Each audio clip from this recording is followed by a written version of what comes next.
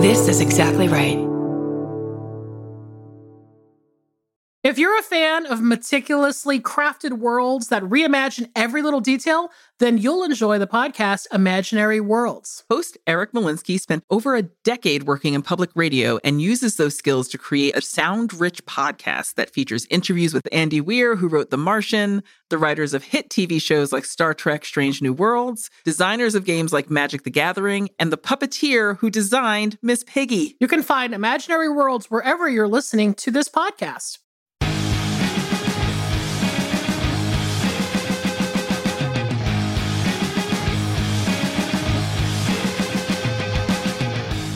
Everybody, welcome to another episode of I Saw What You Did. My name is Millie DeCherico.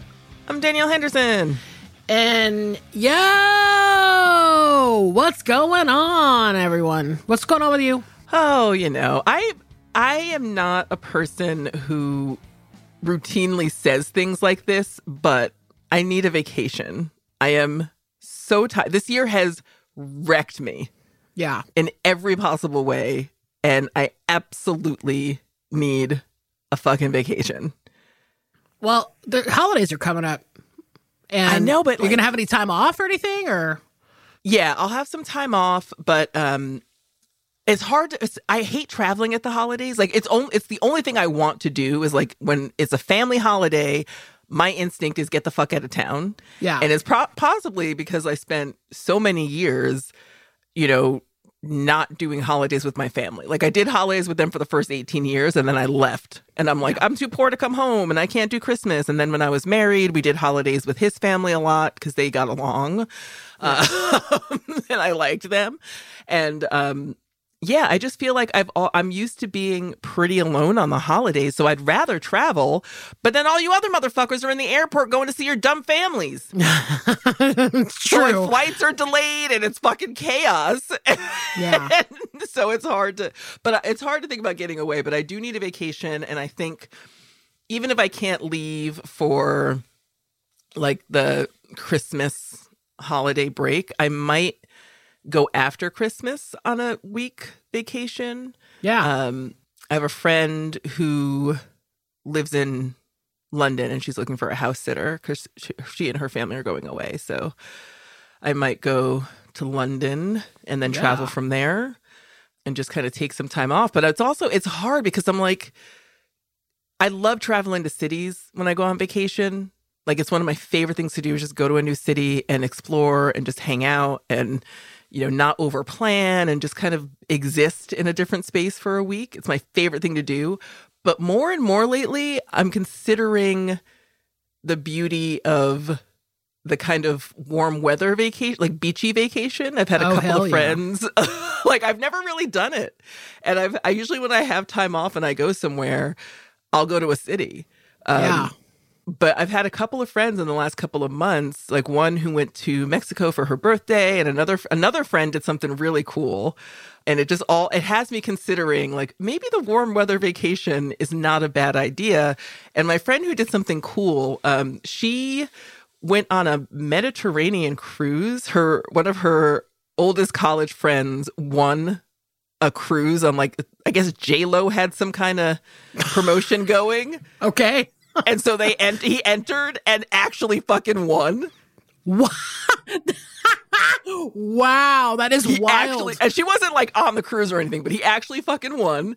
And so they went and he brought her and they went on a Mediterranean cruise together, like around Barcelona and Madrid and like all these places. Yep. And the cool thing is it was a Virgin cruise, like Virgin Cruise Lines. Yes, Virgin. There are no fucking kids allowed. Yep. And I've never been on a cruise, but that sounds fucking tight. And she's like, you're forced to relax because the Wi-Fi sucks. Like, you have to chill. You've got everything you need. And it has me kind of considering not just a warm weather vacation, but the beauty of a cruise, which I never thought I would do. Yeah. Oh, dude, I've been on several. And you just got back from one. I literally just got back from one. I'm going to be on record. I think cruises are fucking fun as shit. You have to surrender to the vibe. That is the absolute key. If you go on a cruise and you want it to be like your apartment in Brooklyn type of thing where you're like, well, I want to get my, single origin coffee and I want to go to a bookstore and I want to be around intellectuals and be moody. You don't go on a cruise. Like, you have to get into the mindset of being in an all-inclusive environment, because that's really, I think, what it sounds like you want, which is what I want, weirdly enough, now in my old age, is I love this all-inclusive experience, vacation experience, like a resort. Yeah, like it sounds tight because, put it this way, we are people who take care of everyone around us. No one takes care of us, ever. Uh-huh. No one is ever taking care of me and saying like, hey, I'll make you dinner, or hey, like no one caters to my needs except for me. Yep. So it sounds fucking dope to be in a place where someone is like, hey, we got you. You can just chill. Like, I don't know what that feels like because I'm always taking care of other people. Yes. See, I feel the exact same way because I love traveling. I love going to cities that I've never been to and places I've never been. But guess who is the one that always makes the arrangements? I'm out there renting the cars, booking the Airbnbs, like coming up with the things to do.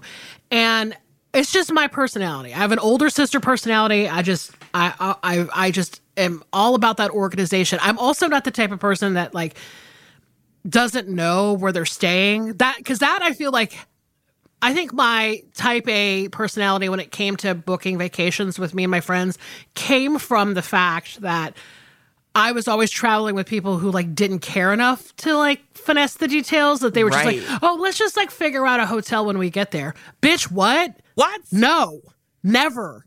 I need to know where I'm sleeping. Work? Oh, complete. How does that even fucking work? What? See, this is the other thing. Like, these are people, my trust issues would never allow it. Yes. I have trust issues and trauma, and I'm like, I gotta know what's happening in my day. I'm so sorry. Like, at least where I'm sleeping. I have freedom. Like, I have, I can get free, let's put it that way, and relax. And like I said, go to a city and just chill and kind of, I don't need a day-to-day itinerary, but I gotta know where I'm fucking sleeping, and I have to know how I'm getting there. Oh, yeah. I mean, listen, when I was in my 20s, I went on a lot of road trips. I bought a lot of like standby flights to New York and San Francisco and all these places where it wasn't exactly clear where we were going to stay. And I think that it was just because people didn't have any money and they didn't want to plan things out. And so it would be the kind of thing where we'd be like, well, let's just drive to Memphis. And then when we get to town, we'll just figure out a place to eat and figure out a place to stay. And I was always like, I don't like this. I feel very uncomfortable by this. And then the weirdest part would always be that by doing that, you just pay more. So if you walk up to a hotel or a motel or whatever, let's get serious. It was always like a Ramada or like, it wasn't like a 5-star hotel or anything. Or worse. Or I have stayed in some very questionable places. But it ends up being more expensive when you do it that way. Or like the other thing, which is that like, let's just see if my friend is around and we'll just crash at their house. And I'm like, no. Never, I can't ever, with ever. that shit. And also, like, I always get the shit end of the stick when it comes to those arrangements. So it's like, if we're just going to go and wait and see and figure it out when we get there, I'm sleeping on the floor always. Like, I'm always the one who's like, well, you're by yourself and you don't take up a lot of space. So you get the shittiest bed, the shittiest couch, the shittiest situation. Yeah. Yeah. And because of that, I just want control. And so I end up booking a lot of vacations for me and my friends because it's, like I said, I just have that in me.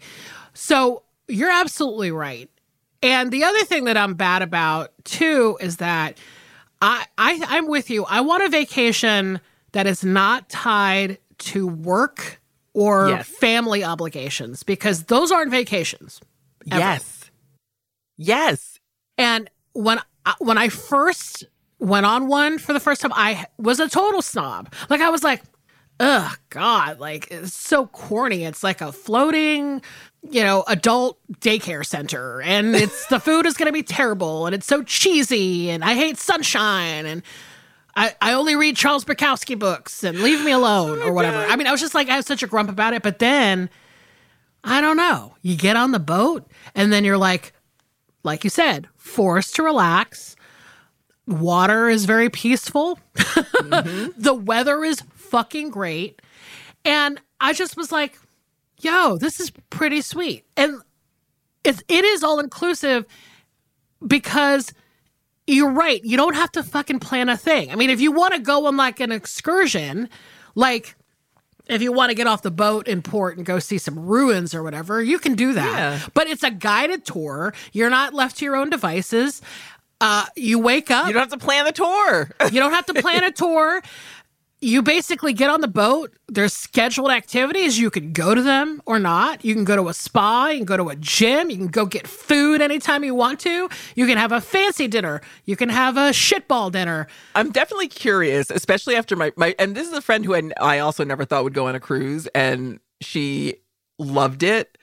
And we're both the same age and same situation. And I think that there's a lot about it that is very curious for me. I put it this way. I like the idea at this point in my life of a vacation that truly allows me to relax. And I think a warm weather vacation is a good way to do that. I'm dubious about cruises still for a couple of main reasons. One is I'm definitely fearful of giving money to or being part of a company that exploits people, especially like if you're going to like foreign countries and landing at different ports, and like the whole economy system is fucked up by the cruise culture. And like, I'm very wary of that. But I feel like cruises are just like floating disease makers, like fucking Legionnaire's disease. And that, I don't know if you ever watched that HBO documentary, The Last Trip, when COVID hit and it fucking wiped out that cruise ship. And I'm like, do I want to be confined with people on a boat where like it's the weird dichotomy of I would love to be in a place where I'm forced to relax and I can't go anywhere, but I'm completely freaked out by the fact that I would not be able to go anywhere. I mean, that is a fear. You know, like, you got to go on a nice boat, I think. That's the key. Don't go on a shitball cruise. Go on like a nicer, pay a little extra. Go on a Viking river cruise. Are you fucking joking? Like, those things look so fucking sweet. If Viking River Cruises wanted to sponsor this podcast, I would do so many fucking ads for them. I don't even care. Like, as long as I could get a crack on getting on that boat, I mean, they advertise on Downton Abbey. That's where I first, figured them out. And PBS. I've sent away for brochures for their cruises, and I get them in the mail, and it's like a fucking Playgirl. I'm just like, yes, this catalog is here. I'm gonna spend the entire evening looking at it, and it's like, oh, here's like a fucking beautiful cruise around the southern tip of South America. And you get to go, to all these like different locations, and the food is amazing. The rooms look amazing. Every room on a Viking boat has apparently like a sliding glass door where you can go out onto your balcony and look at the fucking beautiful scenery. I'm like, they're very expensive. I mean, that's the caveat, is that you're like, oh, this costs, like, this is a car. I'm buying a car. Right. But I honestly think if you're retired and you're just fucking chilling out and you got cash to go on cruises, fucking do a cruise. You don't have to think. And that's the appeal. That's the appeal. But there are drawbacks to literally every mode of travel. I mean, you could go book your own trip to France and get robbed on the first day, or you could go on a cruise and get fucking diarrhea on the first day. I don't know. It's very, And those are the choices. Those are the primary choices of travel: robbed or diarrhea. I'm just saying, as I'm getting older, I think that the idea of me going to like either an all-inclusive resort or a cruise is not as corny as I always thought it was. You know what I mean? Yeah, I completely agree. And I think it's important to note that it's like, because of where we are in life, these are things that become more enticing. Like the cruise that my friend took, she's like, not only are there are no children allowed, like they're not even allowed. So there will never be a child on the boat. But also, I guess there are on different cruises, like you can buy drinks packages and shit like that. And you couldn't, I guess on Virgin, you can't buy drinks packages. So you have to pay for each drink you have, which cuts down on the like frat boy quality of it. Because every commercial I see for a cruise, I'm like, this is a fucking frat party on the sea. Like, I don't want to be part of that. I don't want to be in a fucking wave pool with someone who just shit their pants or puked or like, you know, then they're trying to take care of their kids and they're drunk and sunburnt. And like, that does not look appealing to me. Like, so sorry. But the idea of like, you can't get wasted just because you paid for it 3 months ago is very appealing to me. Yeah, listen, I think that I like I said, I've gone on cruises for work. I've gone on cruises for pleasure. I actually went on a Mediterranean cruise with my mom and dad a few years ago. And That's right. It was actually pretty sweet. We basically went to like, I mean, it was, the port was in Rome, and we went to like Palma Mallorca. I went to fucking Monaco. When would I ever go to Monaco? I'd be like, it's just not a place where I thought, oh, I'm just going to spend a week in Monaco. I was like, damn, I'm in Monaco. I went to Barcelona. It was great. And well, not since you stopped professionally gambling. I mean, once you put down those poker chips, there's no reason to go to Monaco. Listen, ever since I hung up my race car boots, I don't go to Monte Carlo anymore. And also, I gotta say, it's possible you're on board with this cruise idea because you have never seen Titanic. Once you watch Titanic, it is all I can think about. Even every time I even consider a cruise, I'm like, Titanic happened. And that shit was tight. Like, they had fucking, like, the rooms on that ship were the equivalent of like $100,000 today. Like, that ship was laid out, and then they had steerage, and they had everyone working underneath and like toilet in the decks. And when that ship went down, everybody went. The rich, the poor, the workers, like the travelers, everybody fucking went. Yeah, I will say that, okay, so I've never seen Titanic, but I will say this, like when you're actually on the boat is so like inconceivably big that it does feel like you're in a mall. Like, and in a weird way, you're like, oh, what if this entire mall just like sank into the ground, I guess? I mean, that's maybe the feeling. Is that if like you're in a mall, you don't think, oh, it's going to fall into the earth. There's a sinkhole that's going to suck in this entire mall down or whatever. Right. So, I don't know. Being on the ship, I thought I was going to freak out about that, but it was really like more just like, it feels like very substantial, like you're in a building. Yeah. So there's a little less fear, at least for me. But I will say, I did see the movie Triangle of Sadness before I went on this cruise this time, the one I just went on, which was not the move. It is not the movie you want to see before a cruise. So I'm just saying.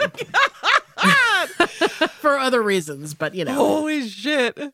No, I feel it. But I do feel like fundamentally it's also I'm noticing that the bigger conversation here for me too is that like what's different for me as I get older.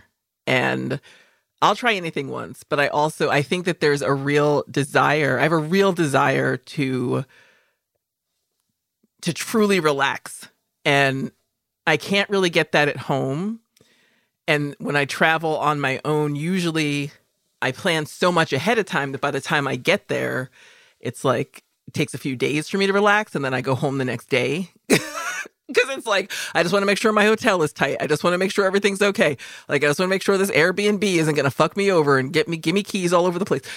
But I definitely, I have to, there are a lot of mental leaps I have to make to get to a point of relaxation because I've shifted class in my life. So yes, I still very much have poverty brain.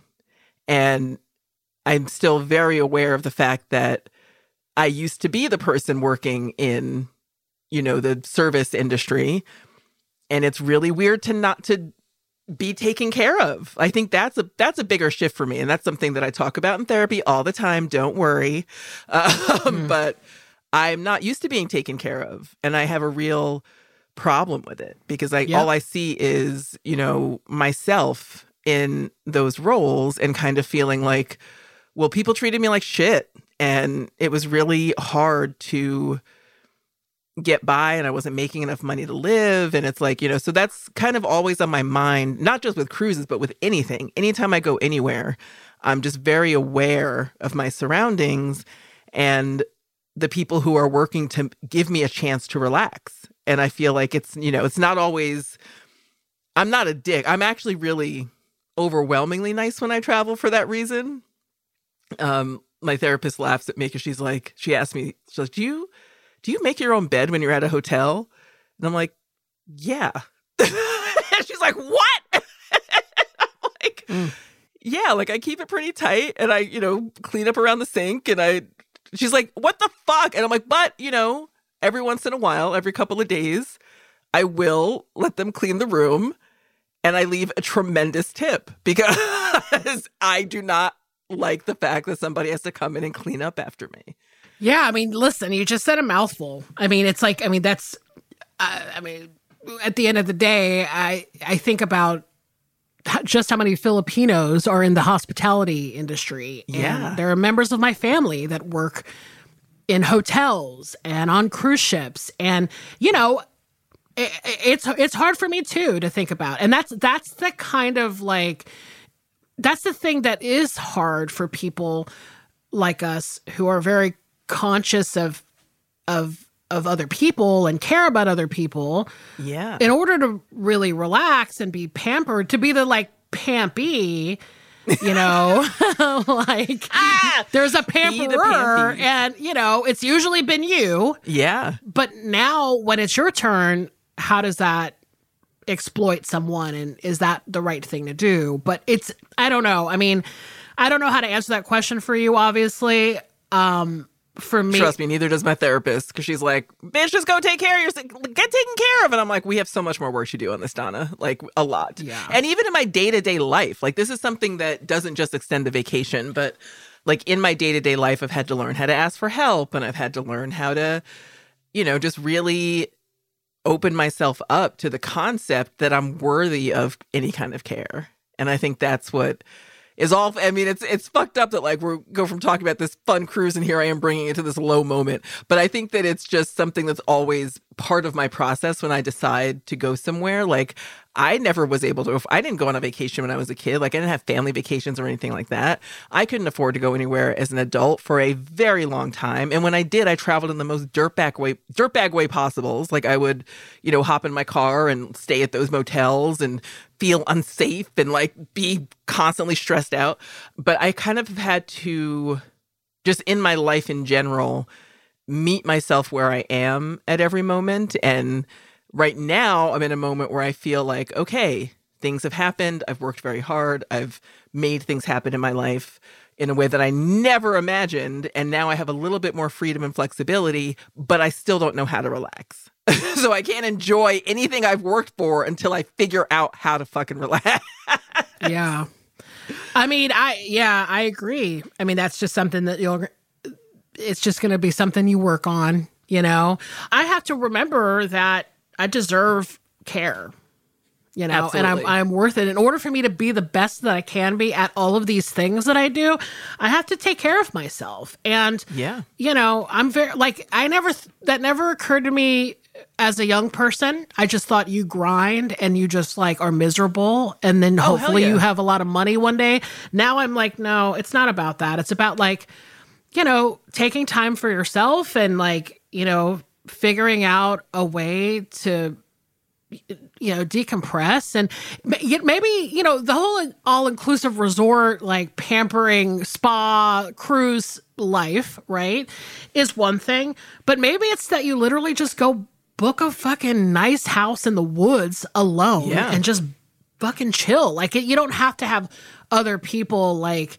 waiting on you hand and foot necessarily, but it's just, a way for you to not have to make decisions every 5 seconds. Yeah. Because guess what? I live in that house already. Like that is my day-to-day fucking experience. I'm alone in a house in the woods.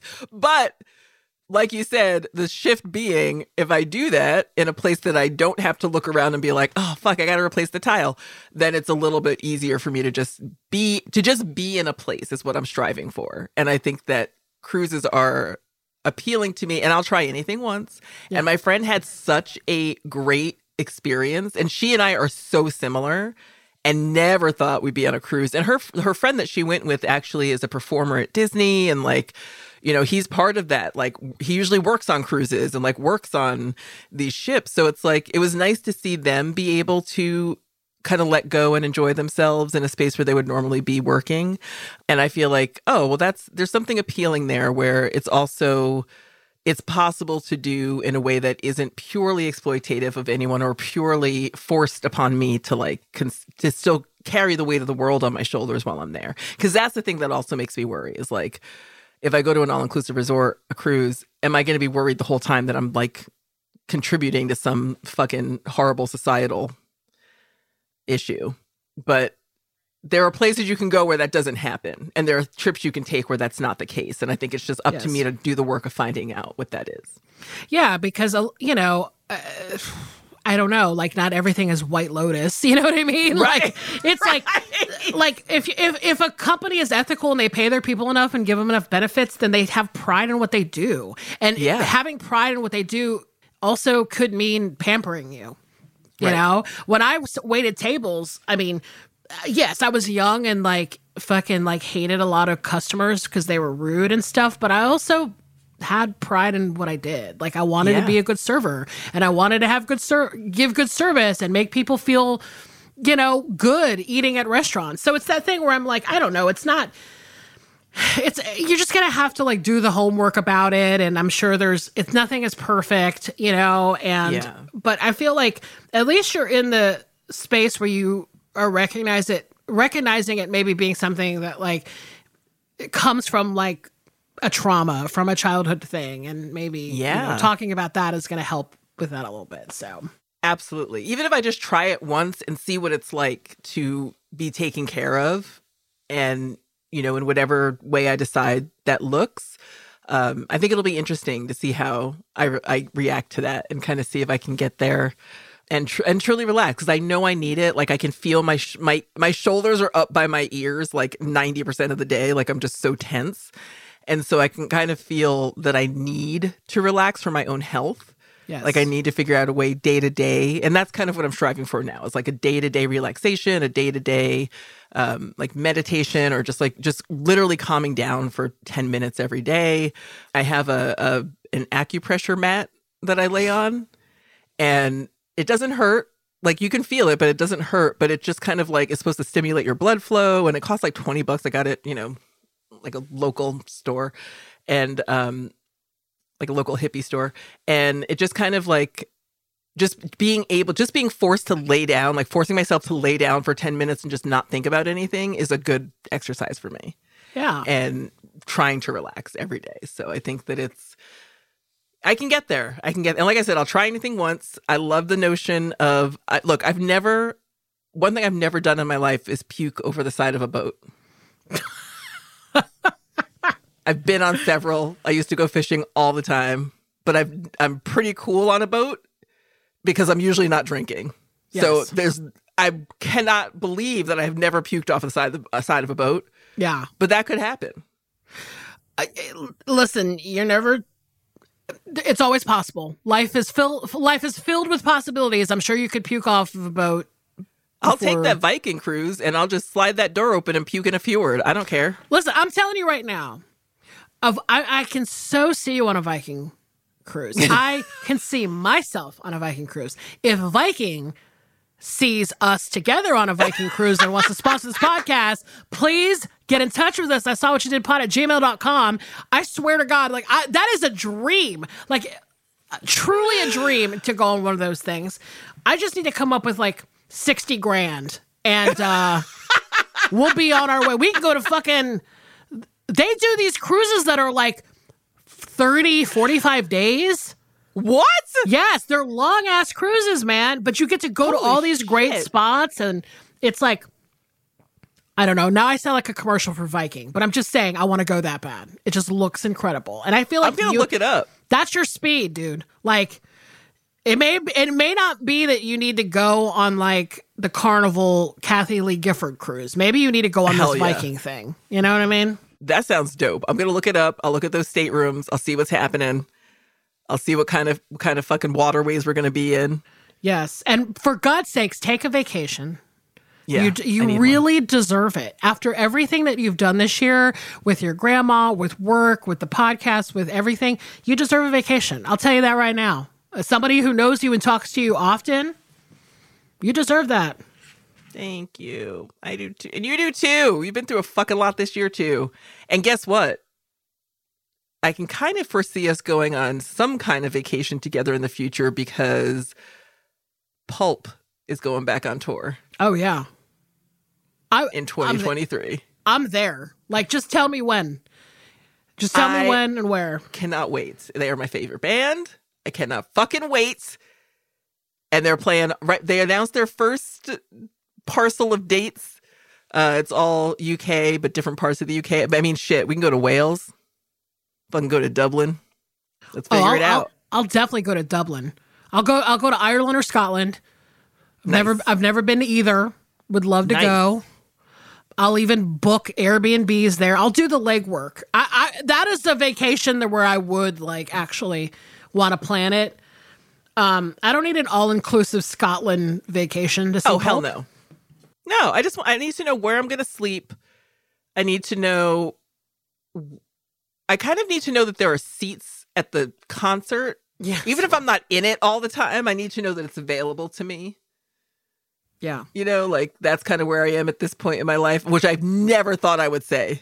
Yeah. But I'm kind of not considering a concert without chairs. Oh, trust me. Like I better be sitting down. I want to fly all the way to the UK to sit down at a concert. And listen to music that I could hear right now on my phone. Yeah. Listen, if they play the His and Hers album, I'll stand from my chair. No doubt, but I want to be able to have the chair. It has to be there. Exactly. I want to stand for the songs that are meaningful enough to me, which is most of them. Mm-hmm. But come on, His and Hers, different class. This is hardcore. Their live albums, that documentary that Oscilloscope put out a few years ago that I watch multiple times a year. Shit, if Jarvis wants to play some from his solo jams, that Black Magic song, man. Play Black Magic as an encore, dude. I'll be there. Black Magic, Further Complications, like fucking bring it. Yeah.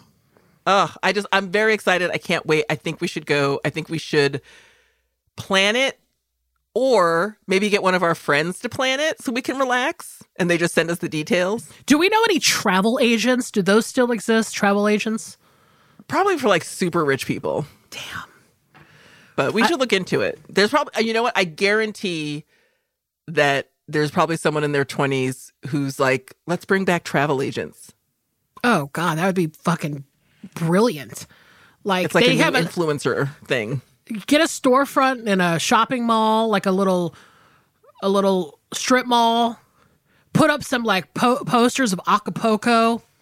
I'll be there. I love it. Put up a hang in there poster, some posters of Acapulco. World's greatest grandpa mug. I'm there.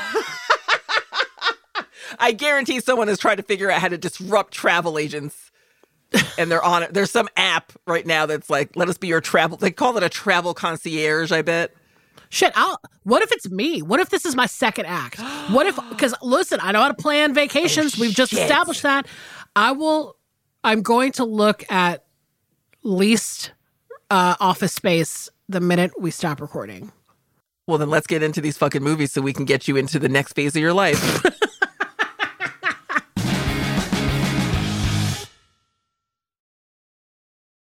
Oh, this next phase is going to be so fucking sweet. We got a great theme. Tight.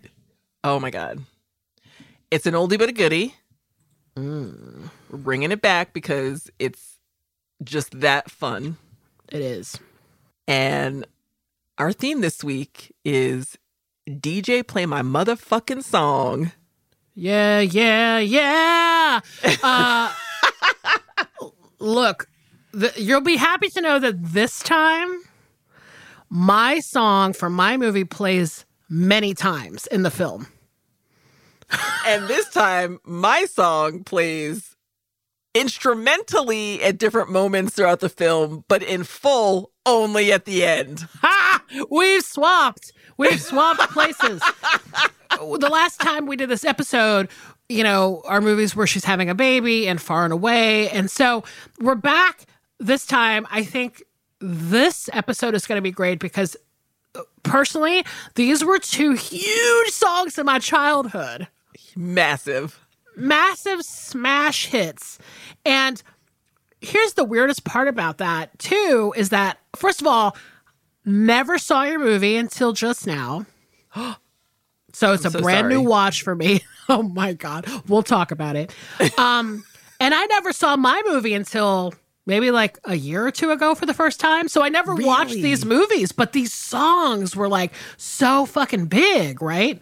Complete. And that's how it used to be, is like the song carried so much weight that the movie was almost a secondary thought. Like the song was such a huge marketing tool that like, whether you saw the movie or not, they're like, Yeah, we'll get you on the soundtrack. Like you'll have to buy the soundtrack for this song. Yeah, I don't know if this is true about your song, but I think my song for my movie was written for the movie specifically. So was mine, for sure. Dude, your song is so epic. It's fucking unreal. Oh, we are going to get into it. Holy shit. No, this is going to be a great episode because we're going to talk a lot about music, which we love to do. We love talking about music. So they go hand in hand. We love music. We love movies. I have to say, too, watching these films, which I did as a true double feature this week. I watched them back to back in one evening. And I just fucking love movies so much. Like, even when they're not the best movie in the world, I just love storytelling, and I love movies. I fucking love movies. Yeah, me too. These were fun. They very much evoke an era. Two different things, right? Because one is like about basically high school kids, and the other is about adults, sexy adults. And both had this like total like both were just so, the idea of me being a little kid and thinking forward into life, being like, what's high school going to be like? What are my adult years going to be like? These are the types of movies that would inform that. Like, completely. Even though I never saw them, but they just have this like weird kind of vibe to them where, I mean, I just thought your movie was like the pinnacle of adulthood. Like, I was like, I never saw it, but just watching the video, which has a lot of clips from your movie, I was like, wow, that's what being an adult is. This song. It's all like sweaty and sexy and like in Mexico. Looking That's at what ruins. We thought our adults would be like. Just being in Mexico and being sweaty and sexy. Wearing a lot of linen. Yeah, and then, my movie is a very typical kind of, like an 80s, it's a very classic sort of 80s sports coming of age movie. And I was like, Madonna and Matthew Modine. I guess that's how high school is going to be. So, I mean, it is. I had such a crush on Matthew Modine. It started with this movie, which I saw like on WPIX Channel 11 one day, probably like in the afternoon. And I'm like, he is so cute. And then Gross Anatomy, which I fucking loved. I watched it all the time. It was always on HBO. And then he did that. He was in Full Metal Jacket, which of course I saw when I was a child. Yes. And Birdie. Do you remember Birdie? I don't think I saw Birdie. Oh, God. He was just so fucking cute. He was in Memphis Belle. Let's not forget. Bitch, let's not forget. That's like the first thing I'm about to say. And luckily I'm going first this week because I got a lot to say. I just think he has always been so adorable to me. Yeah. We're going to get into it because he is obviously the star of my movie this week. So you ready? You ready to talk about these two classic soundtrack films? I'm fucking ready because I cannot believe, and we'll talk about it, I cannot believe it took me so long to realize that Madonna couldn't sing. Cannot carry a tune. This is going to be discussed in just a moment. Excellent. So my movie for the theme, DJ Play My Motherfucking Song, is a movie from 1985. The screenplay was by Daryl Poniscan. It was based on a book of the same name by Terry Davis. It was directed by Harold Becker, and it's called Vision Quest. Next. The girl in my dreams lives under my own roof. I see her every day, but she thinks I'm a kid. Immature, a dumb jock. All of which is more or less true. Ooh, Vision Quest. Oh my God, we got to talk about that Vision Quest. Okay, so to be honest, I wrestled. Get it? I thought you were going to say, like, I was a wrestler in high school. No, I'm like, no. what? No. I just simply wrestled with two different options for this week, okay? Because when it comes down to it, there was actually two Madonna ballads that I was obsessed with growing up that came from movies that I had never seen, right? So the first one was Live to Tell, which was from At Close Range, which I've still never seen, by the way. Fuck. It's like got Sean Penn and Christopher Walken, and it's like Madonna's in that 40s dress, and she's like talking about home or I don't know, something like that. Like that's the video I remember. And then like intercut with that was like Sean Penn and Christopher Walken in a roadhouse or something. I don't even remember. MTV really informed a lot for me like when I was a kid. Oh God. But I think was Out Close Range, was that based on a play? I can't remember. But I actually think it might be like a true crime or something. I don't know. Oh, damn. Yeah. I don't think I've watched it, or at least if I have, I don't remember it, and I haven't seen it in a long fucking time. Yeah. Okay. So why don't we put that in an episode? We'll have to do that as an episode. That'll be a first watch for both of us. But anyway, so Live to Tell, and then this song, which comes from Vision Quest. And I mean, I don't really know why I never saw this movie, because I mean, it's such a common thing in the 80s, like these coming of age sports movies, right? But I do remember seeing the video about 300,000 times on MTV. And of course, they had clips from the movie, like to the point where I thought maybe I'd seen the movie because I just saw the video so often. Do you know what I mean?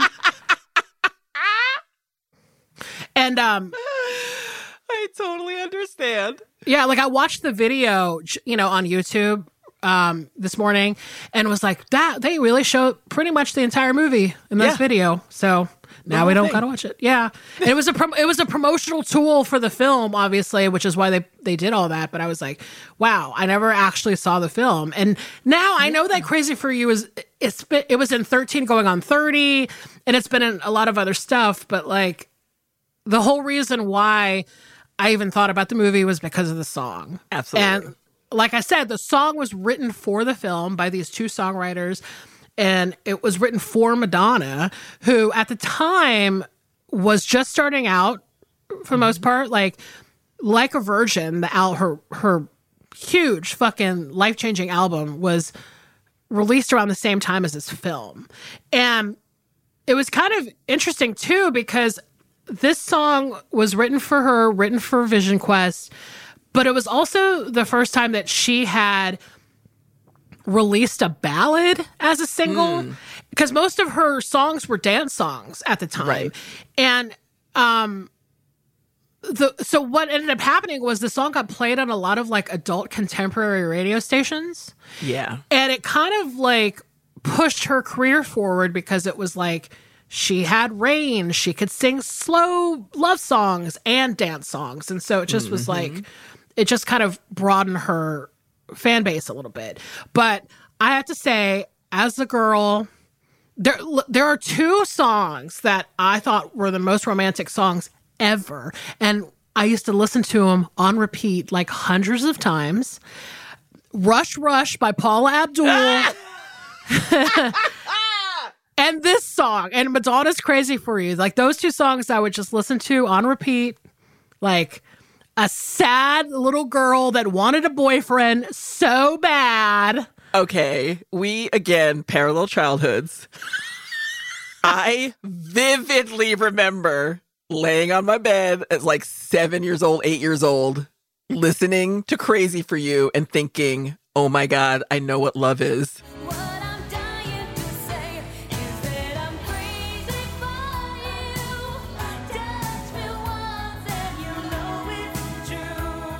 I want to be in love because of this song. And just thinking it was the fucking jam. What brings that out in us? This is that high fidelity question. What comes first, the music or the misery? Like, what the fuck was I doing at 8 years old, laying on my bed, listening to Crazy for You on repeat like a fucking maniac? Oh, yes. And to be honest with you, like, I don't even really know where my feelings were being directed at. Do you know what I mean? It's like, it could have been a boy at my school, could have been the cast of Memphis Belle. I don't know. I just wanted a boyfriend. I wanted to be in love. You know, just the idea of like story, you know, these songs are stories about people like wanting to be with people. And I just thought, oh, I want that too. But I'm just like, now I'm just crying with my little Fisher Price radio. Like, because I'm like 8. Look, that marketing team was tight. They're like, what we need to do is get one of those thick plastic Fisher Price discs and just fucking braille this fucking song into the grooves and let little kids get sad. Yes, I actually still have the 45 for Crazy for You. Like, I have it. It's in my living room right now. And I just was like, I mean, you've got to be fucking dead to not like this song. I mean, it's so like dreamy and like sexy, but like romantic and like, I mean, they fucking nailed it. That like the people that wrote the song, they really nailed it. Fucking nailed, especially because Madonna cannot sing in this song or in general. Oh, we're gonna talk about that because the thing is that this song plays in many points of the film. Yes. You know, the one thing that's very notable about Vision Quest is that Madonna was actually in the movie. She's in the scene where Loudon goes to the bar and sees Carla out, and Madonna is playing in the bar, and she actually performs that song Gambler. So she does 2 songs, Gambler and Crazy for You. And the song, so what ends up happening is after this, the song plays anytime Loudon and Carla are together, essentially. Right. And they took the actual live track that she sang in the bar, which I gotta say, I don't think it's on key. I don't know. You don't have to be bashful about that. It isn't. It absolutely is not on key at all. But the actual recorded version is okay. Right. It's just that live version. So in that way where it's like, why do they keep playing the version she just sang? Because she sang it off key, and this is annoying. And look, several Madonna songs just litter my life. Like, I'm not saying that her inability to sing has prevented me from enjoying her music. I'm just saying it took me a long time to realize she's off key a lot. Yeah. Like, a lot of what she puts out is what the kids now call a vibe. Yeah. Like, she had a lot of fucking attitude and a lot of energy. And when I was a kid, I loved her because I'm like, this motherfucker is rebellious. Like that Desperately Seeking Susan moment where she raises her arms up and she's got the pit hair. And I'm like, she had a whole thing going on. And singing was like a part of it that pushed her into our pop cultural lexicon. But it wasn't the thing she was the best at. No, I feel like there were certain songs that she has in her discography, if you will, that when she gets at a higher register, it's kind of like, like you're like, okay, Madonna, don't go that high. You're not Christina Aguilera or Mariah Carey. Like, you know what I mean? It's like, if you just stay at this kind of like low fun key, you're fine. But if you try to go higher, it's a little wobbly. And I feel like there's that in Crazy for You, it's those notes that, you know, you get a little bent, I guess. But that's like every time they'd play the song in Vision Quest, I'd be like, it just flinched. I would just flinch slightly. I know. Because that version in particular, you're like, the song gets me there, but the version of the song, the live one, oof. Well. Also, I kind of love that, and I know this is turning into a Madonna episode, I don't mean it to be, but I kind of love in the Like a Prayer era when that song came out and she had like that professional chorus, like a professional choir of Black singers behind her in the Like a Prayer song. And I'm like, why are you playing yourself like this? You've got actual singers behind you who are doing a fucking great job. and you're up here shitting all over the place. Exactly. Her two longtime backup singers that are like in the holiday video, they're like, holiday celebration, coming together and every nation. I love those two. Love those two. She could have just pushed a little bit more work on them. They're like, you got me right now. Oh my God, I love it. Listen, after I was done writing my notes for this episode, I went on a Madonna tear. I've been listening to Madonna for like 3 days, dude. I was like, La Isla Bonita is a fucking jam. Shit. Like, oh God. Yeah, well, it's hard not to do when you find the fucking song from the movie and you're like, now I'm transported back to a place, which is what movie soundtracks and movie themes should do. They should transport you to the moment. Yeah. And I didn't hate your movie. I thought it was weird that like Matthew Modine plays such an earnest character in this film, and like the one thing I wish they did, which I know was impossible because, you know, it was 1985, is focus on the fact that he clearly had an eating disorder and was like constantly telling people that he felt like he was going crazy and nobody listened to him.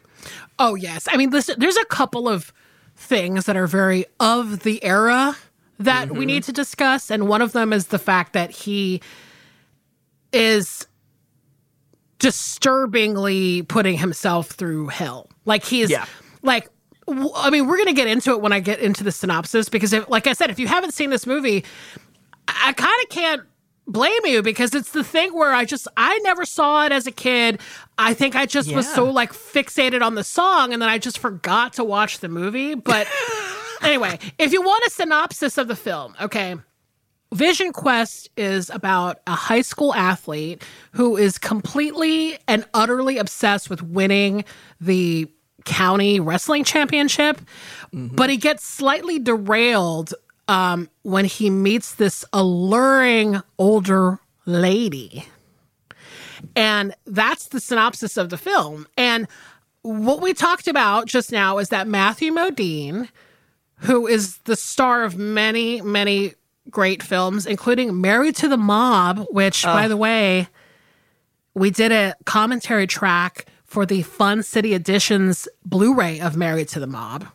I just watched it the other night, and it was so weird to hear our voices coming out of a television screen. I can't. But it's so well done. All the extras are great. It's so well done. They did a beautiful job with that reissue. And yeah, he is hilarious in that movie and so weird. And I loved it. But also kind of the same type of guy. He's a very kind of earnest. I think we talked about this maybe in that commentary, or maybe when we did, there was another movie that we did of his, right? I don't remember, but maybe it was when we were talking about Memphis Belle. He has kind of this like very like aw shucks quality to him. Like he's a very Jimmy Stewart type, right? And also I have to say, when that DVD came out and he was retweeting our names as part of like the special features, I was shitting. Okay. Wait, I deactivated my Twitter account. I did not know this. Matthew Modine is out here promoting this Blu-ray where we're involved. So we're about like a degree away from Matthew Modine at this point. I can't handle it. Matthew, if you're out there and you want to be on a podcast, please. Please. I can't handle it. Are you fucking kidding me? No, why would I be kidding you? Listen, I gotta say, I know, why would you be kidding? You're like, why? Why would I? Why would I gotta say, I believe his wife is Italian. Something. Possibly. Yeah. I love that. I think they've been married for a very long time. They have kids and everything, but I think I don't know. I'm going to find out, but she is a brown woman, and they've been married for 42 fucking years. Dude. And yes. There's something that I now can identify as like, I can innately identify when I like a white guy because he has a brown wife. So even before I knew this information, I'm like, Matthew Modine seems cool to me. I don't know why. And then I found out it's because he has a fucking brown wife. Yeah, I mean, I saw him on the street in New York about 15 years ago, and he drives a Prius. I was like, this motherfucker is solving climate change. We love him. We love him. He used to tweet about like fucking like when there was a school shooting or like he's in it. Like he's in the world. Like he's not like stepping back but he's also fucking cool. Yeah. And he's got a cool wife and beautiful, like just they're a beautiful couple. There's something real cool about him. Yes. And if he wants to come on the pod, I'd be down and I will apologize to his children in advance. Your dad's hot. He's great in this film, by the way. Like, he really is like, he really does seem like the kind of character that he plays, right? Yeah. So he plays the lead character of the film. He plays this character named Loudon Swain. What a name, by the way. He is this 18-year-old high school wrestler. He lives with his dad in Spokane, Washington, okay? And he has a job at night where he delivers room service at a hotel. But here's the thing. Right off the bat in this movie, it's very known that he has this focused mission. And what he wants to do is he wants to lose as much weight as he can so he can be in the same weight class as, like, the current county wrestling champion, this kid named Shoot. Shoot. And what you find out very quickly is that Shoot is like the Moby Dick for Loudon in this film, right? Like, and when you fucking see the Shoot guy, he's carrying a log up these stadium stairs and he has the body of this like 27-year-old Marine. Yeah. And you're going, how the hell is this gonna happen? How the hell is Matthew Modine going to kick this guy's ass at wrestling? And now, did you have a wrestling team at your high school? Yes, we did. But that was such a mysterious world to me. Yeah. That's how I feel. Because I did not have a wrestling team at my high school. Mm-hmm. And so it always seems like a very strange sport, or like mysterious or curious is I don't know. It's like a very curious sport. So anytime they showed any scenes of them like in the gym or the coach talking to them, I'm like, this is just so unknown to me.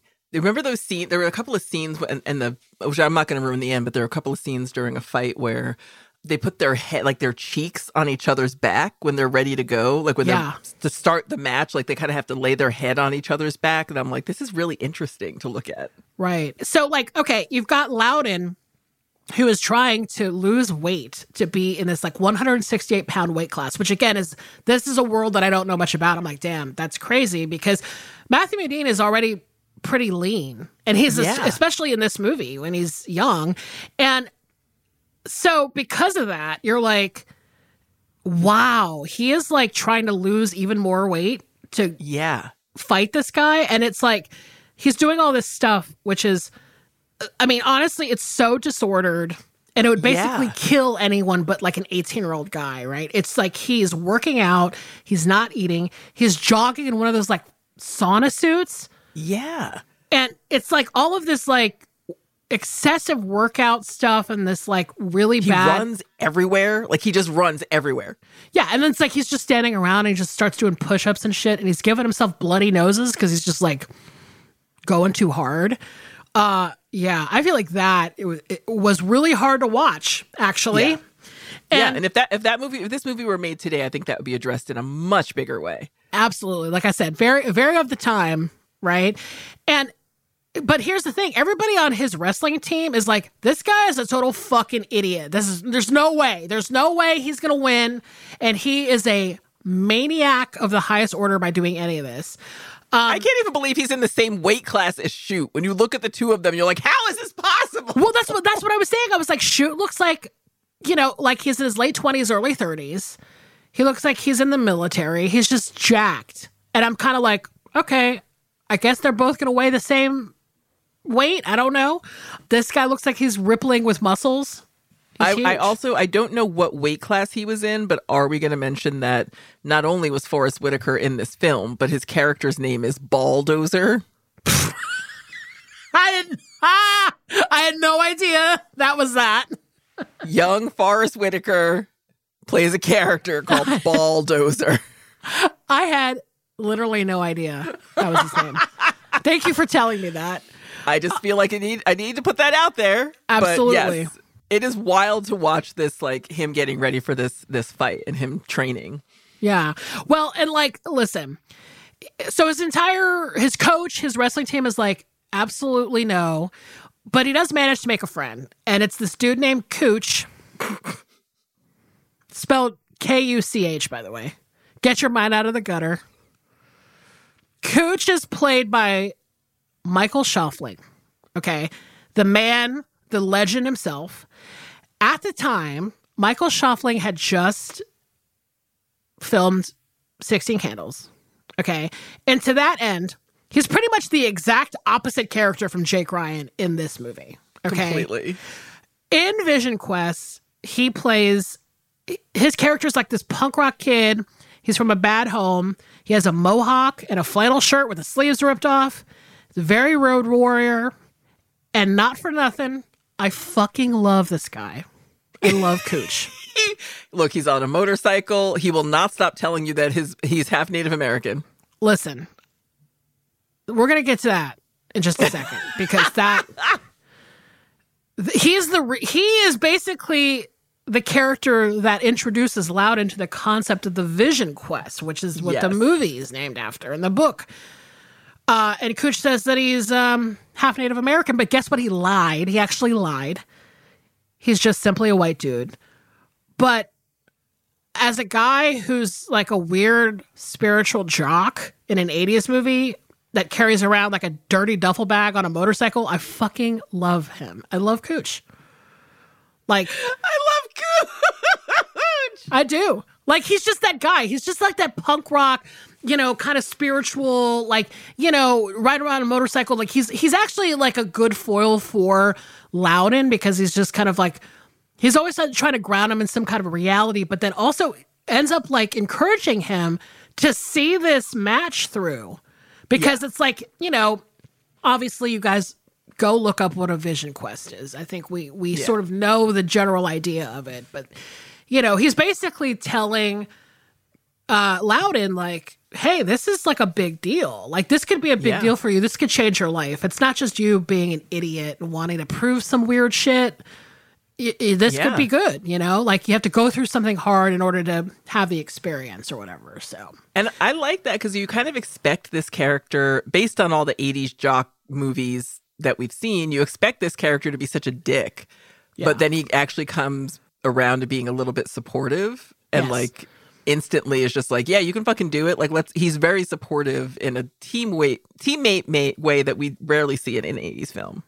Definitely. And if, like I said, if you loved Jake Ryan, but you just want him to have a mohawk, this is your movie. It certainly was for me. I was like, damn, I don't know how we could have improved on Jake Ryan, but we did it. And here we are. Just give him a dirty ass duffel bag. Jake Ryan, Vision Quest, mermaids, and then quit the biz. What a trinity. Yeah. So at some point, Loudon meets this girl named Carla, and she's played by Linda Fiorentino. Okay. And she gets introduced to the film. Her car breaks down at his dad's shop. His dad is played by Ronnie Cox of Deliverance fame. Carla is 3 years older than Loudon. A real cougar, I guess. Like, those 3 years mean so much at this age. So Carla's on her way to San Francisco because she wants to be an artist. And as Michael Stipe said, she is 3 miles of bad road. Like, she actually tells Loudon, I've been 21 since I was 14. Oh, God. And, I mean, she is out there by herself trying to drive across the country. Her car breaks down. She's like, she gets introduced and she's like yelling at a grown man. And she's got like a tough little brown bomber jacket. She's like real hot. And I'm like, she's from Trenton, New Jersey. Like, God. And this is the kind of gal that Loudon does. I mean, he's like, she's 21 and she's not like anybody I've ever known. Like, he's in love with her almost instantly. And the weirdest part is that she's got nowhere to go because her car broke down. So guess what? She ends up staying with Loudon and his dad. Which, again, a remake of this movie now that's a horror movie now. Like, you're in a house with two cishet men. You're driving across the country, nobody knows where you are. You getting murdered. But I like that in this more innocent time, they were like, she can just live here. And let me tell you, she wastes no time. He gives her his bedroom to stay in, and it's really bare. Like when she gets in there, it's like single bare light bulb, like nothing, no decoration. She wastes no time putting her mark on that room. And it made me realize that pussy willows were the pampas grass of the 80s. They were fucking everywhere. You could not turn your head in a room without seeing a fucking pussy willow branches just sticking out of something in the 80s. Listen, she was like, I can't sit in this house with these two boys without putting up some pussy willows. Let me also make me feel like a woman. Throw a fucking gauzy scarf over a lamp because it's the 80s. Listen, like, Carla comes in real tough, but we all know she's a sensitive artist, and she's just putting up a little bit of a front because she's had a hard life. And, you know, what ends up happening is every day she sits in this house, Loudon becomes more and more of a horny dork. Mm-hmm. And suddenly his obsession with Carla is starting to sidetrack this mission to beat Shoot. Okay. Now, at the same time, Carla has been hanging out with one of Loudon's teachers, which, suffice to say, really freaks him the fuck out. And Loudon has this like weird, maybe it's because he's starving himself. Maybe his brain is just like completely scrambled eggs right now because he like really like freaks out about this. I mean, he actually kind of attacks her at one point, which is really disturbing. But then at some point they like travel to see his grandpa, and then they hook up after, which is like, okay. Those sequences happen like really close together, and I'm like, I don't know what she's thinking. That was a choice. Yeah, that was a choice. They weren't really focused on what she was thinking. Yes. But you know what? Like, what ends up happening is they hook up, and then even more disturbing, Loudon confronts his teacher and basically is like, hey, thanks for not fucking her. Cool, teach. See you later. And I'm like, so what? Wild. So wild. What? Can you imagine doing that, by the way? Like going up to your teacher when you're like in high school and being like, thanks for not fucking my girlfriend. I can't imagine having the balls. I can't imagine being in the situation to do so. Like, yes, these are adults. You're still going to class. Yes. And that teacher's basically like, okay, bye. Like, yeah, this is weird, dude. Get away.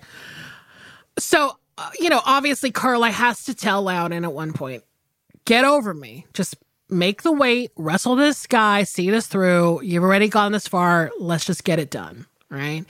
And he's like, I don't know. This sucks. I just want to be with her. I can't think of anything else. And then, you know, he starts talking to the cook at the restaurant in the hotel. And his name is Elmo. He's like a real tough, like, dude with like Marines tattoos and stuff. And he's like, finally, that he's like, go for it, kid. Like, gives him this big pep talk involving Pele. And is like, go do it. You've already starved yourself. You might as well fucking beat this, you know, fucking baddie guy from the other school. And I won't give it away, but guess what? It has a very 80s sports coming of age movie ending, as you can imagine. Also, I have to say this. We talked about there's a lot of wrestling stuff in this movie. There's a lot of these like weird kind of like wrestling team rituals where they're like they do the thing where they're like laying down on the floor and then some guy gets up and has to like hopscotch over the dudes and then go lay down in the next open spot. Oh, God, it's so weird. I've never seen anything like that. Also, the thing that haunted me the most and will continue to is that pegboard thing that they have in the gym. What the hell was that? How fit do you have to be to fucking do that pegboard thing? And that it didn't appear to me to be a double. That was Modine. Okay, if we ever get Modine on this podcast, that is like one of the first questions I'm going to ask him. It's like, did you actually do that pegboard where you had to pull your entire body weight up on these like pegs and climb up to the top? Like, I can't imagine being that fit ever. No. I hang from those pegs on the bottom rung. I'm going to crack those pegs off in the hole. Yes. I couldn't even get it up one. Yeah, just like sheer me just hanging with my body weight and just giving up instantly. I would just crack them off in the fucking holes and lay down. The wooden dowels just split, and then we're both like on the mat being like, can I have a hand cart to wheel me out of this gym right now? I can't move. Can you just pick up one of these? Remember those mats that we used to have in the 80s? It's like they would fold out in 3s and 4s. Uh-huh. Can you just like get me one of those mats and just open a couple of them, pop me on it and just slide me out? Yeah. Or you could make it a little tent and I'll just live here. I won't, yeah, you don't even have to even move better. Me. Well, even better. I have to say, I mean, this movie is very 80s. It is enjoyable. I mean, it's not like the best movie of all time, but it's very enjoyable. Matthew Modine is such a cutie. You got young Forrest Whitaker. You also have young Daphne Zuniga, my queen. She's in this film. And also, you know, there's Crazy for You is the obvious huge hit of the film, but there's also like so many other 80s movies on the soundtrack. Like there's that Journey song. Not for nothing, there's that song Harden My Heart by Quarter Flash.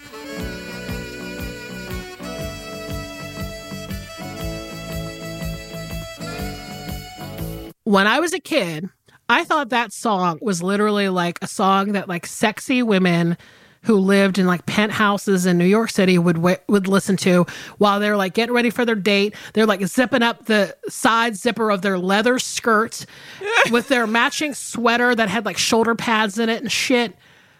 And then they do that like Duran Duran Rio blush, like streak. And then it's like that song, the saxophone of the Hard My Heart is playing when they're getting ready. I mean, that song is epic for me. So completely tied to those kinds of moments, those 80s rocker girl moments for sure. Yes. But for me, obviously it had to be about Crazy for You. And absolutely. It's the best. It's still one of the most romantic songs I love. I listen to it all the time, even though Madonna singing those high notes, TBD. But the song still rocks. I love it. Yeah. I listen to my song all the time too. I listen to your song and have a fucking breakdown every time. Oh, let's get into it. So my film was released in 1984. The screenplay is by Eric Hughes. It was directed by Taylor Hackford, who is Mr. Helen Mirren. And my film is Against All Odds. What is it you don't like exactly? Football players, tacos, or beer? I like tacos and I like beer. Against all odds. Just like the hardest fucking name for a movie that is basically about people fucking in tombs in Mexico. Like, I think Against All Odds, and I'm like, it's going to be about sports, it's going to be about race cars, it's going to be about fucking monsters. No. It's about an heiress and a football player. Wow. So this movie is actually a remake of a film called Out of the Past, which stars who? Old Butthole Eyes himself, Robert Mitchum. Hell yeah. He ain't just always a piece of shit. But kind of. I mean, he's not a murderer, I guess. A murderer of children. Yeah, he's not a child murderer in this Out of the Past. So we will give him that, because that is saying a lot for old Butthole Eyes Mitchum. But Taylor Hackford, who I don't know if people know as Mr. Helen Mirren, he has directed a lot of things. He directed Officer and a Gentleman. This movie was actually his first movie after Officer and a Gentleman. He directed White Nights, which is where he met Helen Mirren during an audition for the film. Ray. And he directed the video for my song, which is the Phil Collins absolute jam, Against All Odds / Take a Look at Me Now. Now, the other thing about Taylor Hackford that I think is worth mentioning is back in 2009, he did sign a petition in support of Roman Polanski after Polanski was arrested in Switzerland. So I kind of want to say fuck this guy.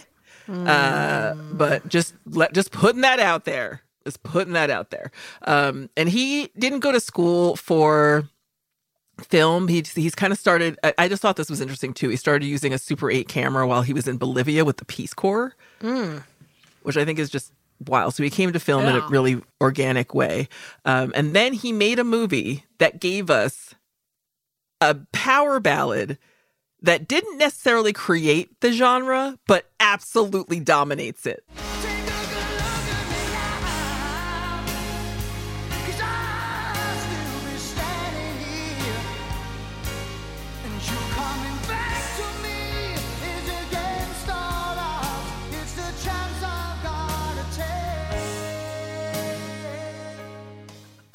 I mean, can you think of another?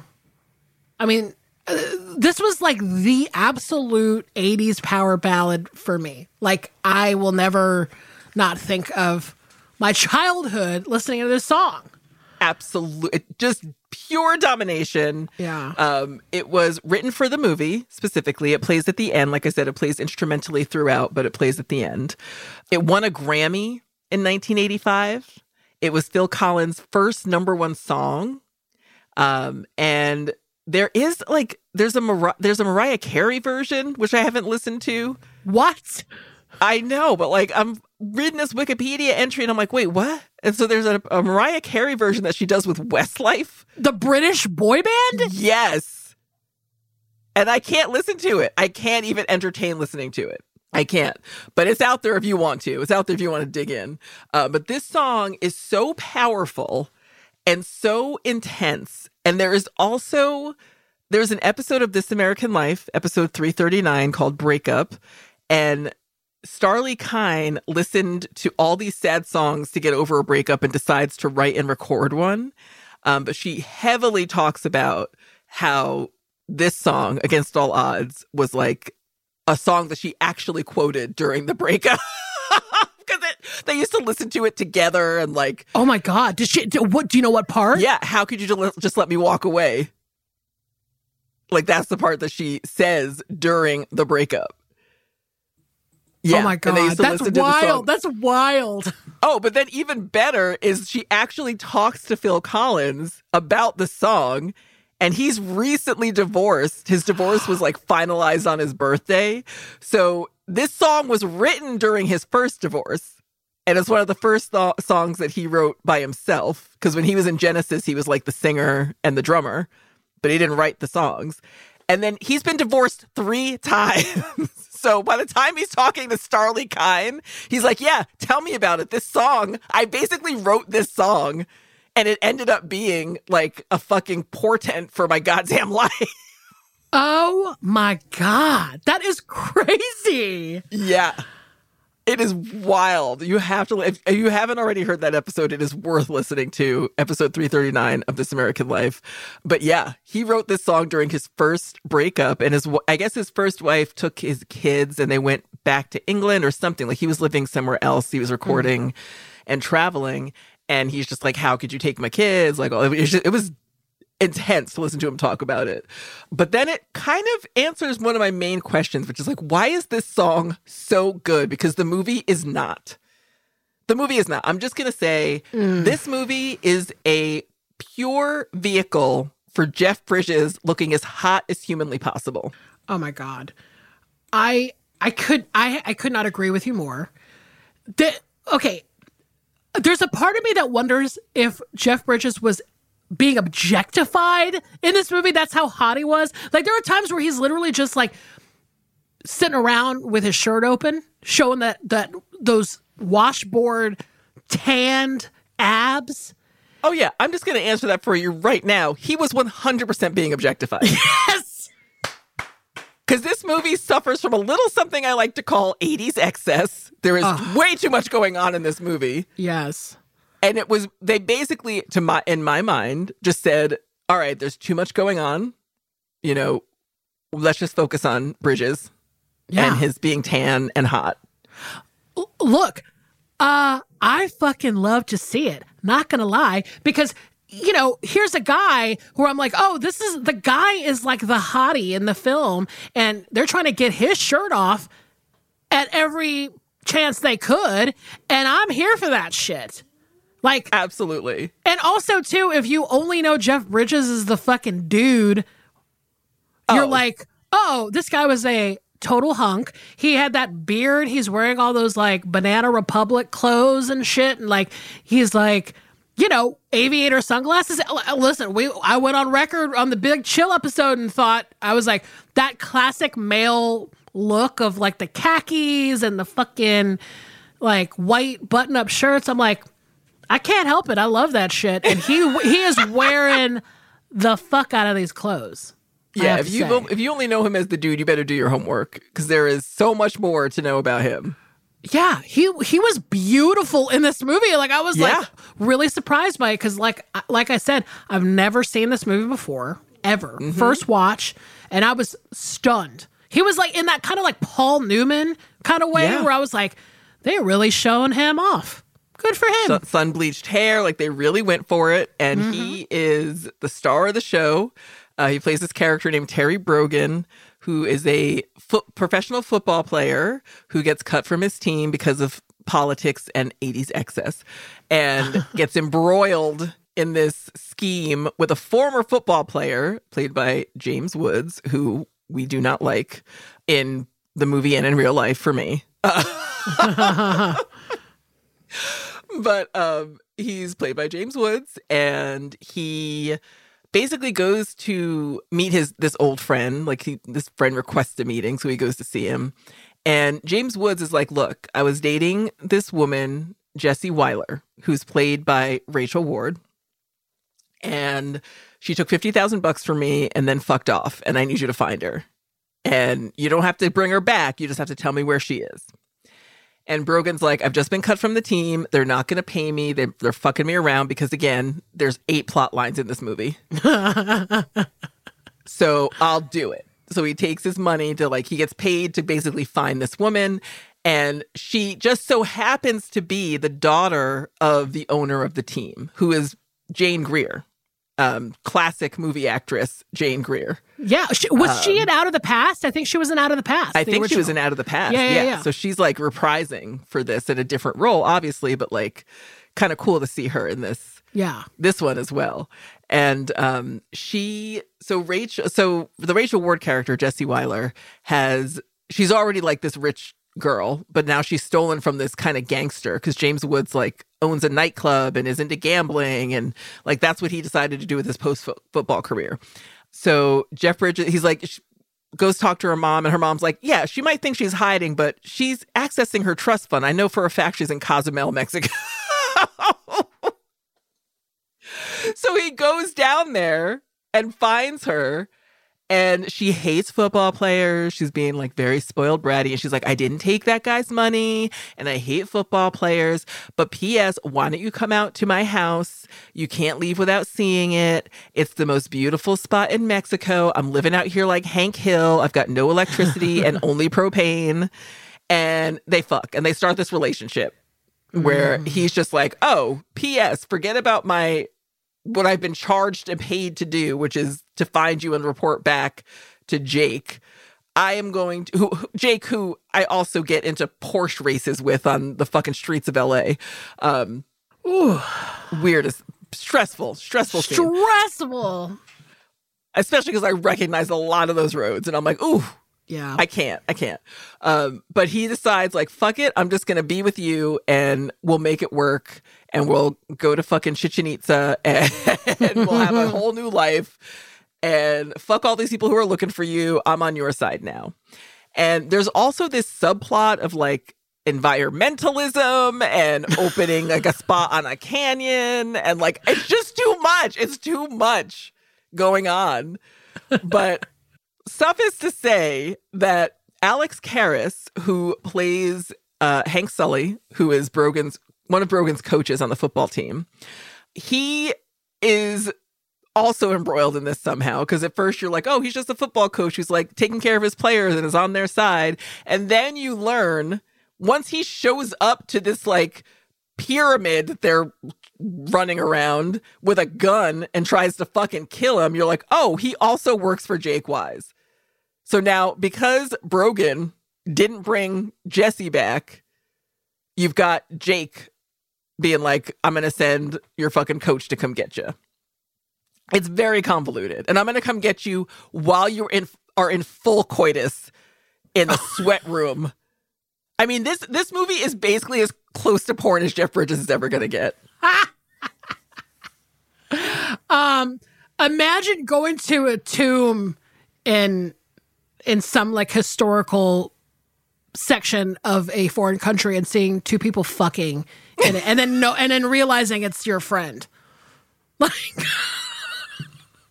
the way that he rolls up on him is very chill, considering the circumstance. Yeah, you're like, I see you fucking. I'm going to turn around and give you your privacy. And then I'm going to try to shoot and kill you. Also, you said in the episode not too long ago with Kurt Braunohler about how funny grandpa is in your wheelhouse romantically now. For me, it's Webster's dad. I mean, who knew? Alex Karras, first and foremost, how I was introduced to Alex Karras before I even knew he was a fucking professional football player back in the day. He was Webster's dad. Exactly. He adopted a little black boy. And just like now I'm at the age where I'm like, Webster's dad is hot. Like, this is a hot guy. Like, if he was on a dating app, I would definitely swipe right on him. Oh no. What's going on? I mean, I'll give that to you. I was more focused on Jeff Bridges fucking in a stone sweat room.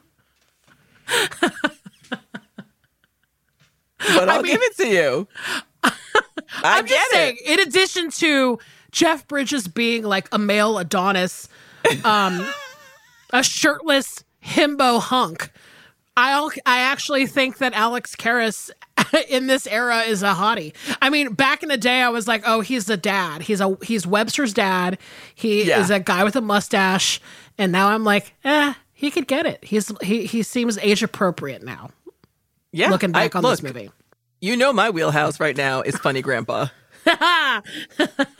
He's on the younger end of the spectrum, and that's fine. I'll take a young funny grandpa. Like, you had your kid when you were 18, they had their kids when they were 20. You're a young grandpa. Yeah, but it always cracks me up how he just discovers them in the tomb. Oh my God. You know, it's just like, oh, what's up? I didn't even realize that you were in Mexico at all. And then when Brogan runs out and he's like, what the fuck are you doing here, dude? Like, not only did you just catch me fucking, but what are you doing here? I know. This can't be a coincidence, so what the fuck? Oh, it's wild. And then the movie, believe it or not, gets more involved from there. Like, it just goes into, like, espionage and fucking running away. And basically, I will save you the full synopsis and just say that by the end of this film, Jessie has made a deal that as long as Brogan will be safe, she'll kind of fall in line and do her duties and, you know, be the good daughter and all that shit. And kind of, you know, she just agrees to basically live a life that she never wanted to live to save Brogan.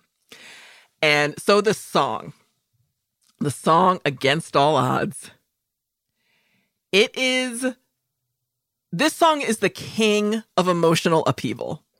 Totally. Like, I don't know how you listen to this song and you do not get emotional. So if you're sad, it's like, oh, do you want to cry while a middle-aged man goes hard to the point of screaming about a breakup? Yes, you do. Because the build-up in this song and the crescendo is part of the perfection. Like, the way it just inches up from, like, I'm thinking about it, I'm sad, I'm quietly singing, I'm singing a little bit more. Here's all my fucking emotions. Like, I am pouring my heart out in this song.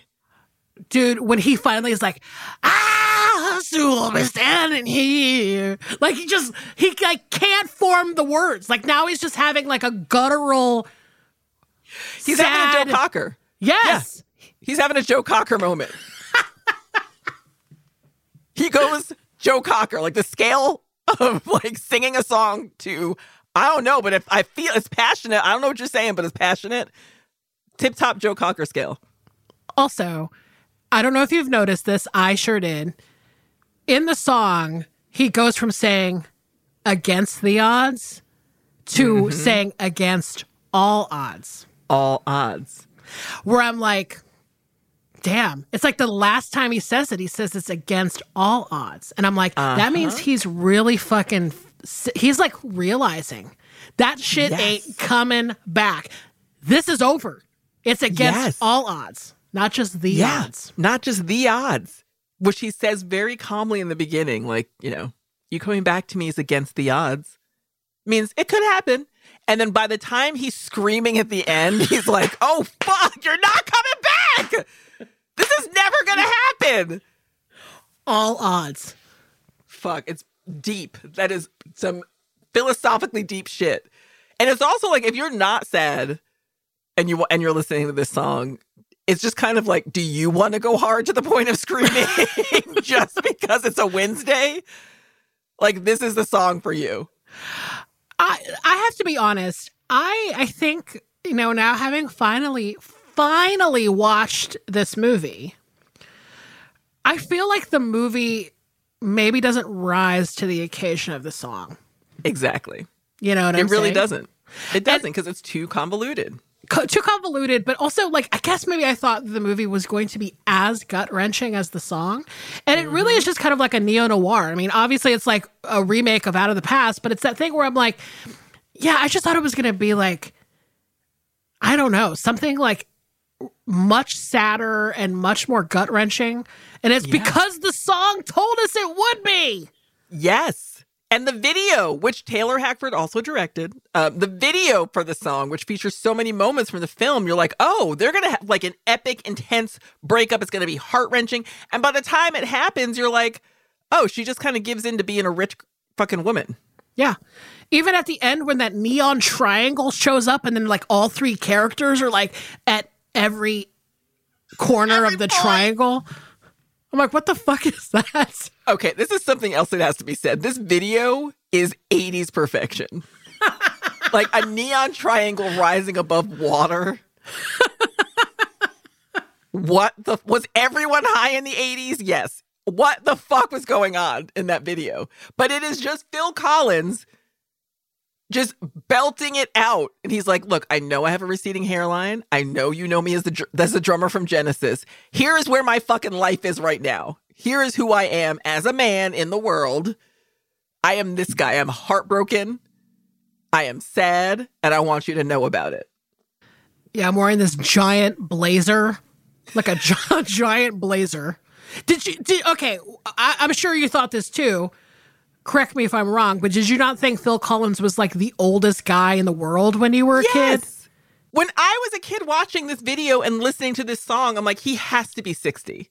Yeah, I was like, this is like someone's dad, and he's a famous pop star. Yeah. And now I'm pretty sure we're older than he was in that era. Absolutely. I would not be surprised if like, oh, he was like 36 when he wrote that song. Yeah. That was like this whole movie, this whole song, Phil Collins, these were all things that I would just observe as a child and just imagine that this was what being an adult was. Like, I'd be like, yeah, this movie, adults listening to the song after a divorce, Phil Collins singing it. Like, I just was like so informed by all of these things. Because of course, we've talked about this. Like, we were obsessed with adulthood.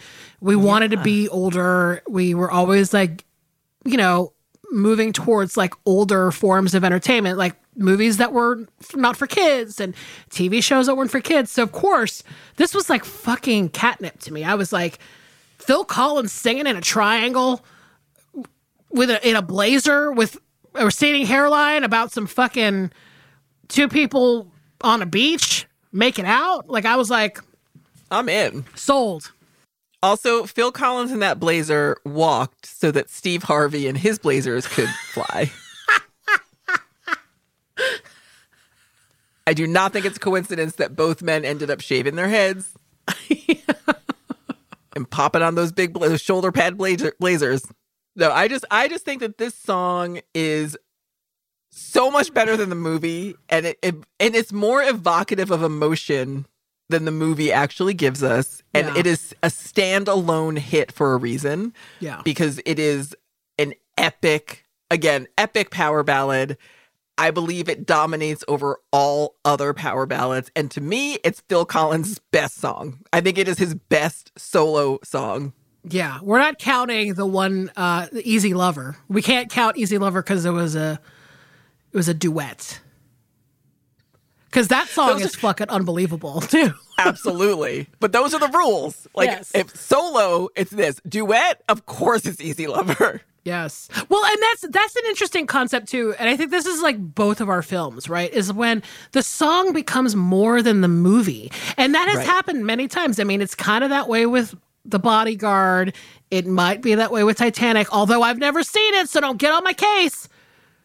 But I'm just saying, like, sometimes the song, like, becomes bigger and more everlasting than the movie that it's from. And then when you go back and you watch the movie that it's from, you're like, oh, this is just okay. This is just an okay film. Yeah. You know? This is just passable compared to the emotion that I felt listening to these songs. Yeah. And, you know, and I got to be honest, I mean, in this film, I mean, it has good bones, right? I mean, it's like a remake. It has, you know, original noir, you know, actors. I mean, not just, you know, Jane Greer, but then Richard Widmark, who was a noir guy. He plays that weird character, like her uncle, like, which I'm like, they introduced him and his whole storyline way later than it was too late. And then I was like, he's like a henchman. I didn't understand. I didn't understand what this guy was about. Susie Kurtz is in it, and she ends up having a bigger role. But when you first meet her, you're like, huh? Yes. It was all this like weird stuff that, you know, the movie, I guess, maybe didn't make a lot of sense for me. But, you know, there were moments where, again, like it was like Jeff Bridges looking extremely attractive. Just fine. Kind of the only thing I might remember about this movie, unfortunately, is the song and him being shirtless for no good reason. And just, you know, just running. Him shirtless and running. Like, that's enough. I'm fine. I'm fine with that. You've gone on to make incredible award-winning films. You're allowed to... Speaking of relaxation, Jeff Bridges, you're allowed to relax and just have a fuck movie on the beach in Mexico. Absolutely. You deserve it. You deserve it. Listen, Daniel, I mean, I am so fucking happy that I do a podcast with you about movies because you really do make me watch stuff that I have, like, not to say that I would have never seen this movie, because I did obviously have a curiosity to see it because it's just an 80s film, but like, you forced me to watch it finally, and I'm actually happy that I did. I'm glad I watched it. Yeah. And that makes me happy too. I think it's the same. Like, I'm always introduced to things that I'm like, oh, I always meant to watch that, or I'd heard about that. And so, like, I've definitely seen Vision Quest, but I also know that, like, you have introduced me to a wealth of films that I would otherwise not have watched or haven't watched yet. And it's just always fun. It's always fun. Well, when it comes down to it, I feel like Phil Collins forced us to watch this movie. Truly, because the way the man's singing his damn heart out, I'm like, there's got to be something intense going on in this movie. And what is going on is Jeff Bridges is tan and shirtless. And we all need to know that that is part of his background. He's not just True Grit. He's not just the old man. He's not just fucking Lebowski. He's this hot motherfucker running on a beach shirtless in goddamn Mexico. And his fucking prime. Wow, dude. And he looks really tall in this movie. Like, I guess I never realized he was tall. He looks tall in this movie. Yeah. Look, you got to get on this. But this was a blast to do. I love these DJ Play My Motherfucking Song episodes. And our episode next week it's something else. I'm excited. I do not know if people are going to guess this theme or not, but I cannot wait to see what they think the theme is. This is going to be a weird double feature if you sit down for both of them at the same time, but damn, they're both good movies, so why the fuck not? The movies for next week are Midnight Cowboy from 1969 and Beetlejuice from 1988. What the fuck? But it's gonna, like, two great films. No idea how they're coming together. We'll Sometimes see. it doesn't hit me until we're doing this part of the show. Like, here are the movies next week, where I'm like, I put myself in the position of the audience trying to guess the theme. And I hear Midnight Cowboy and Beetlejuice, and I'm just spinning out. I don't know what the hell to think. Well, I love it. I love it. too. I can't wait. I love it too. Listen, if you want to email us, if your name is Matthew Modine and you want to be on this podcast, we're at if you're Viking Cruises and you want to sponsor us. That's right. Please email us at isawwhatyoudidpod@gmail.com. And look, you can send us your questions for the bonus episodes, your shorter questions for the bonus episodes. Sometimes we read them on the main when we have a guest. So send them in. And we have a P.O. box. If you want to send us handwritten letters, you can find it on the link tree on our Instagram, where you can find the rest of our social media. We are at ISawPod on Instagram and Twitter. Yes. Danielle, as always, a fucking pleasure to do this podcast with you. That's your 80s power ballad about our podcast. We should make one. We should totally make one. Listen, we can get Casey on that in 5 seconds. I think he would be thrilled. Our producer can do anything. He'll be the jelly bean. Like Madonna's producer for Crazy for You will be like our jelly bean, and he'll just like make a power ballad for us.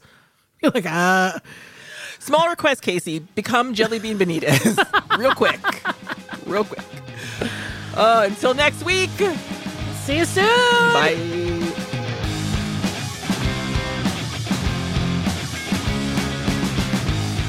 This has been an Exactly Right production. Produced and mixed by Casey O'Brien. Our theme song is by Tom Breifogel. Artwork by Garrett Ross. Our executive producers are Georgia Hardstark, Karen Kilgariff, and Danielle Kramer. You can follow us on Instagram and Twitter at ISawPod. And you can email us at isawwhatyoudidpod@gmail.com.